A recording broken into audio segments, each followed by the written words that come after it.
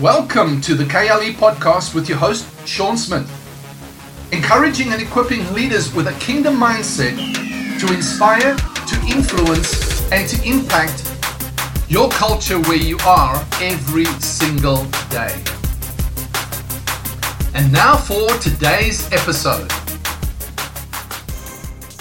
Good morning and welcome to the conversation with Steve and Sean for Friday's conversation. And we are into starting with a conversation that we are kicking off in. And so, time to hit the record button. Here we are, and it's great to be with you again. And hope you can follow with us right through until the end, because who knows what we come up with at the end of this conversation. Who knows?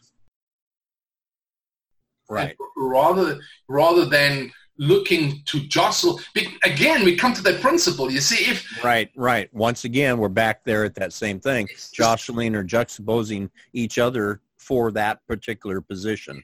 Yes, not serving one another. No, and not serving the people, but actually jostling for not influence, godly influence, but my influence. I can get my agenda pushed through here, and that. Right. That is, not kingdom, So that principle is overarching. It's just like it shall not be so among you. I mean, that's right. That's how I have interpreted it. So when I talk about leading, I hear and I agree with you totally. It's just like, for me, it's like, okay, I'm coming from this kingdom mindset where the leading brother is really the spokesperson for the eldership. It's not I am over, therefore I have the last word on it, So, well, like you said, even it changed. Yes. From time to time. I mean, Peter was at one point. Yeah. James says, well, it seems good to me and the brethren to do this. Well, now all of a sudden James is the chief elder. No, It just happened that he had the voice at that time, or the administration of it, or whatever, yes. And he was speaking for the whole group. He wasn't, and same thing with Peter. It was on him. Yeah. I hate to say the anointing, because that brings a whole nother, that's a whole nother thing out there. But that was something where the Lord or the chief shepherd was speaking through him to voice what was going on in that whole place. Right. So, and then everybody else agreed. So it wasn't a matter of these guys or the chief elder then changes every week or every month or whatever. It's a matter of these guys really were in the works there to help each other and to help build something collectively, as opposed to vying for position again. Right. Exactly. So, but even between us right now, we're finding definition on these things. And you and I have been, working at this for how long? 25 years, hashing this stuff out. And even in that little detail right there, to bring that up again and to go, let's look at this then from a different perspective, because when I hear somebody say something like that, immediately it triggers it through my filter system, and I go, no, we can't have it that way. Yeah. But to hear the way you're saying it we're speaking the same thing. It's just it's definition of terms. It's again definition of terms. Right. And the paradigm, because a culture sets a paradigm, and the paradigm sets a culture. And that determines how we filter, how we understand values, how we understand norms, how we understand principles, behavior, dress, code, guidelines. It's like everything gets filtered through a culture. And that is my whole point is that, I mean, you and I, we go into something, we talk about something with a group of guys, and immediately it's taken up the wrong way. But I know straight away is that we're talking two different paradigms. Totally. Right. So, right. And I'm not talking about you and me. I'm talking about them and us. So I'm saying, okay, so you determine to filter a word through your paradigm, which means you understand it in your Greek Gentile mentality. which means it doesn't make sense within the context of what you want to do as far as church is concerned. But if you or your ministry or whatever, or your ministry or your you know what you feel you need to be doing, and so but and that's my beef with people that write off things just like that, because I'm going, what you've done is you've rejected a paradigm. Jesus said this: repent, for the kingdom of heaven is at hand. That was the first message he preached after coming out of John's ministry, who preached the same thing. And after John is arrested, Jesus starts preaching, and he starts saying, repent, change your mindset. Not just change your mind, but change your mindset, change your belief system. Metanoia, it's a total transformation.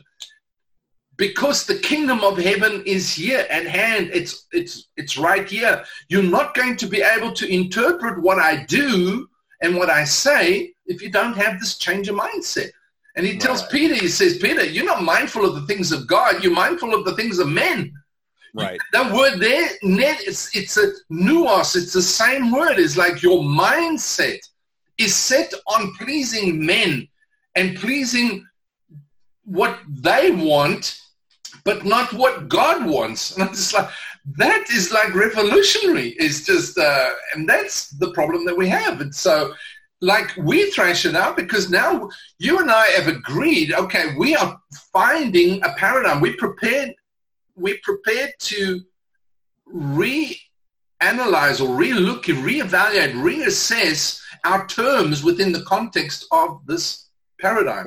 Right. And not just to have this shorthand where I say a word and it means a certain thing, because we're talking to so many people. I mean, there's a lot of people that listen in. Right. So if I say the word elder, it means 150, well, as many as there are people listening to, you know, there's two different thoughts at least to this. Yeah. And so every one of them has their own definition of what this is. Exactly. And that's what makes it tough. And that's why I said it's almost like the Tower of Babel. Our language has been so confused that we cannot build in the same direction. Right. We can't do it because our language is confused. We can't build for that same kingdom. Each one of us has our own language. We have our own ideas.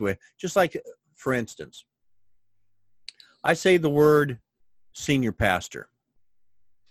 Okay. In a certain culture, that's something that's totally accepted. In fact, that's something that's promoted. He is the one who is in charge of everything, senior pastor. However, when you look in the scripture, that word doesn't exist. It actually does, but it's the word chief shepherd and bishop, which literally translated would mean chief elder. But chief shepherd and bishop, there's only one of them, and that's Christ. So if I'm going to call myself the senior pastor or the chief shepherd of this particular thing, that means I'm calling myself Christ or king of this. This is my church. That's what I'm saying. So that's where this language is going to get us in trouble, because of that Gentile mindset of I'm going to rule over this thing because I need it to go a certain direction. Right. And if it's not going that direction, or if it's going too fast, or if it's doing something I'm kind of cautious. Pardon me? That I can control. Right. And that's what the issue comes down to, is the control. Yeah. So if I have a stranglehold on this thing, then there's something wrong with me and my ability to lead by Christ, because all I'm doing is representing Christ anyway. Even as an elder, I'm here to watch over your soul, not over your spirit, man, or anything else. I'm here to make sure your soul doesn't go wacky. Yeah. So that's most of my job. Yeah. But you and I've talked about this several times. Hey, maybe we ought to go into the eldership and really study it out, you know. And I'm thinking, holy mackerel, that is a big subject as far as just what is an elder, you know. In Timothy, what is an elder? What does that entail? How does that work? How do they? Because right at the very first, when you start meeting together in a home, you don't have an eldership. No. Because it's not time to establish governments yet. Christ isn't there to establish governments. That's one of the last things he establishes, according to 1 Corinthians 12. Right. So, we don't even have to worry about elders. Let's just do who we are and grow together as a family of God with our Father, and just be good kids and play in the sand pile together, and learn from one another, grow from one another until, and different ones of us will have different administrations at different times. That's right. And just learn how to work with each other that way.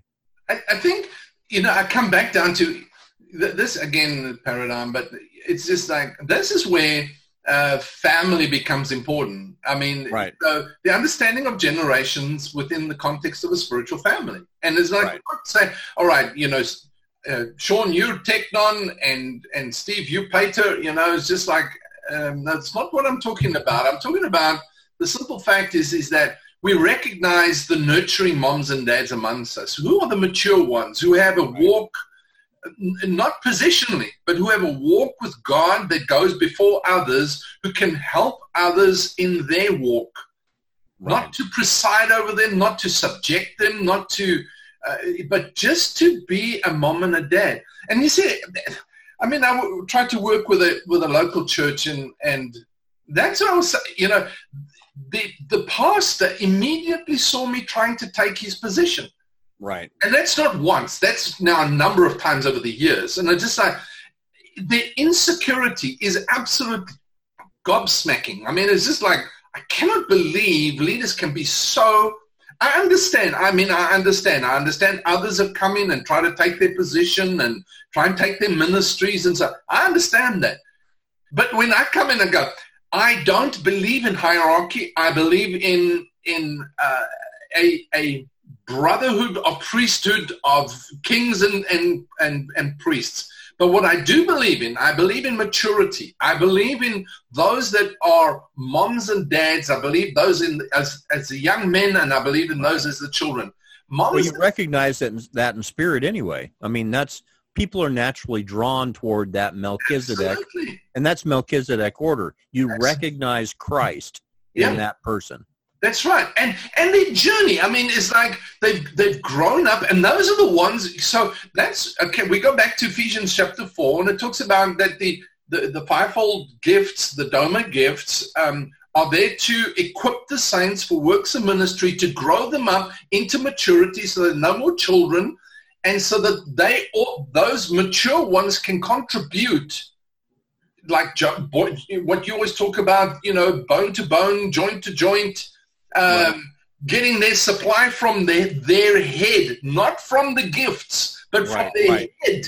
Right. They are mature enough to get the supply from the head to bring it for the growth of the body and the edification of the body.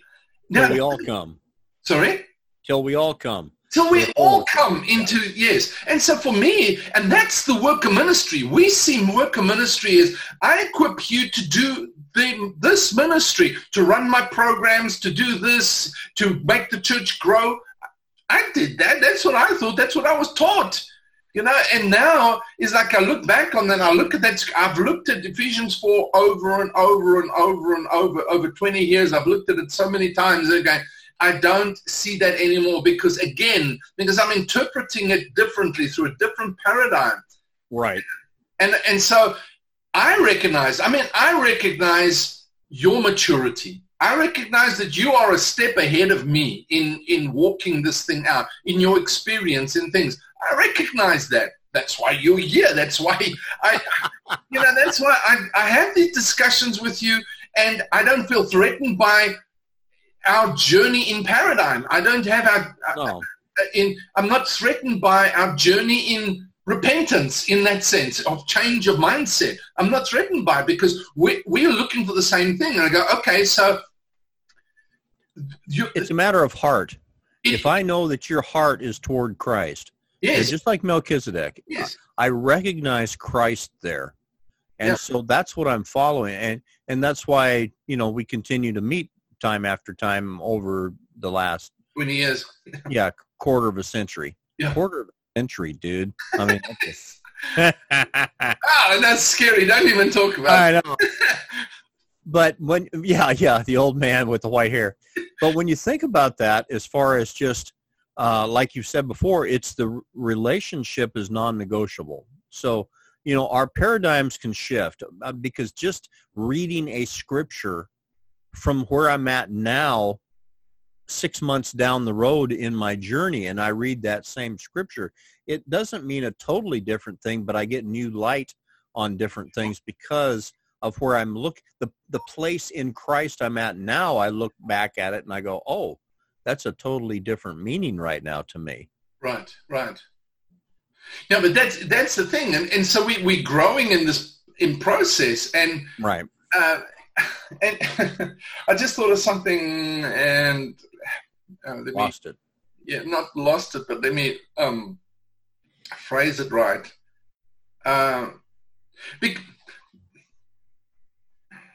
The culture of the kingdom is family. Right. And family, the culture of family or the substance of family is relationship. Right. And relationship is built upon an understanding of the generations. That's really what it is. So in society today, what we have is a total disregard for that. It's right. Like my agenda, my selfish agenda, I will impose. That's it. I don't care if you're old, if you're younger than me. There's no investment in the next generation. We see that with politicians. They care more about the next campaign than they do about the next generation. Right. There's no preparation for the next generation. They don't care. And I'm going to touch on something now, but that's why we put kids in a basement in a children's church somewhere, youth, have their little meeting, because when you're 18, now you become a tithing member of this church. Right. It's just like they're not interested in that stuff. You didn't care to build a relationship. Oh, it's all about money. It's all about power and money. And the fact of the matter is that they say you didn't care about us when you didn't build relationship with us. You didn't invest in us. We weren't important to you. No, they don't say it like that, but that's really what it is. It's like then they show you the middle finger when they get to 18 or 17, now 16 years old. We're not interested in what you have to do or what you have to say. Not interested in your program or your institution. Not interested. And so because it's all about the relationship, what you're saying. So if we begin to understand, and that's the tough part, is like when I have somebody criticizing me about a term that I use, and I go, what you've done is interpreted my term through your paradigm, but you don't understand the overall picture of the culture. Then I have a problem with that, because what you've done is resolutely, totally eliminated everything that I've said purely because you are right and I'm wrong. Right, that's true. Isn't that what we're seeing today politically in our country? It's just like, you're right, I'm wrong, that's it, finished. Or I'm right, you're wrong. Yeah. I was going to say, I don't normally say I'm wrong. But... No, we don't. Inferior people will say I'm wrong and you're right. The lose-win situation is like, okay, in relationship you find that more. Okay, well, you're right and I'm probably wrong. It's just, that defeats every objective of growing anything. But again, I come back to the point and say, Steve, I don't call you my spiritual father. I don't call you my bishop. I don't call you. We just fellowship day after, week after week, month after month for 25 years, talking and sharing these ideas and concepts together, growing through it. But yet I recognize, as I did with Dave on Alice, I recognize the maturity, the character. I recognize the journey. And I say, well, that's why I bounce these things off you and say, okay, here's somebody that we don't agree on everything, but there's enough pursuit of Christ. There's enough pursuit of his kingdom to say, well, okay, we can find not common ground. That sounds so No, that sounds like we're both giving up something. Yeah, no, we can platitudes, that stuff. Yeah. We're prepared to wrestle, but at the same time not negotiate the relationship, ever. Right. And that's... And find out what Christ believes about it, not our own. The thing that I found is that we don't hang on to our own paradigm so tightly that we don't look at what Christ is saying through even somebody else. Exactly. Because if Melchizedek indeed does come, which he does come, God, the Prince of Peace, whatever, sends somebody with a word or with something to bless us with. If I totally shut down because he doesn't say it the way I want it said, I'm going to miss the kingdom of God at that point. Christ said something that was, he said, I'm the firstborn among many brethren. It shows a relationship that he had and wanted to maintain that wasn't, as I've said before, Luke, I am your father. He never came and positioned himself that way, although maybe he was King of Kings, Lord of Lords. He really was. But he says, I'm the firstborn among many brethren. I want this relationship with you guys to where you can look to me and say, okay, this is how we do it.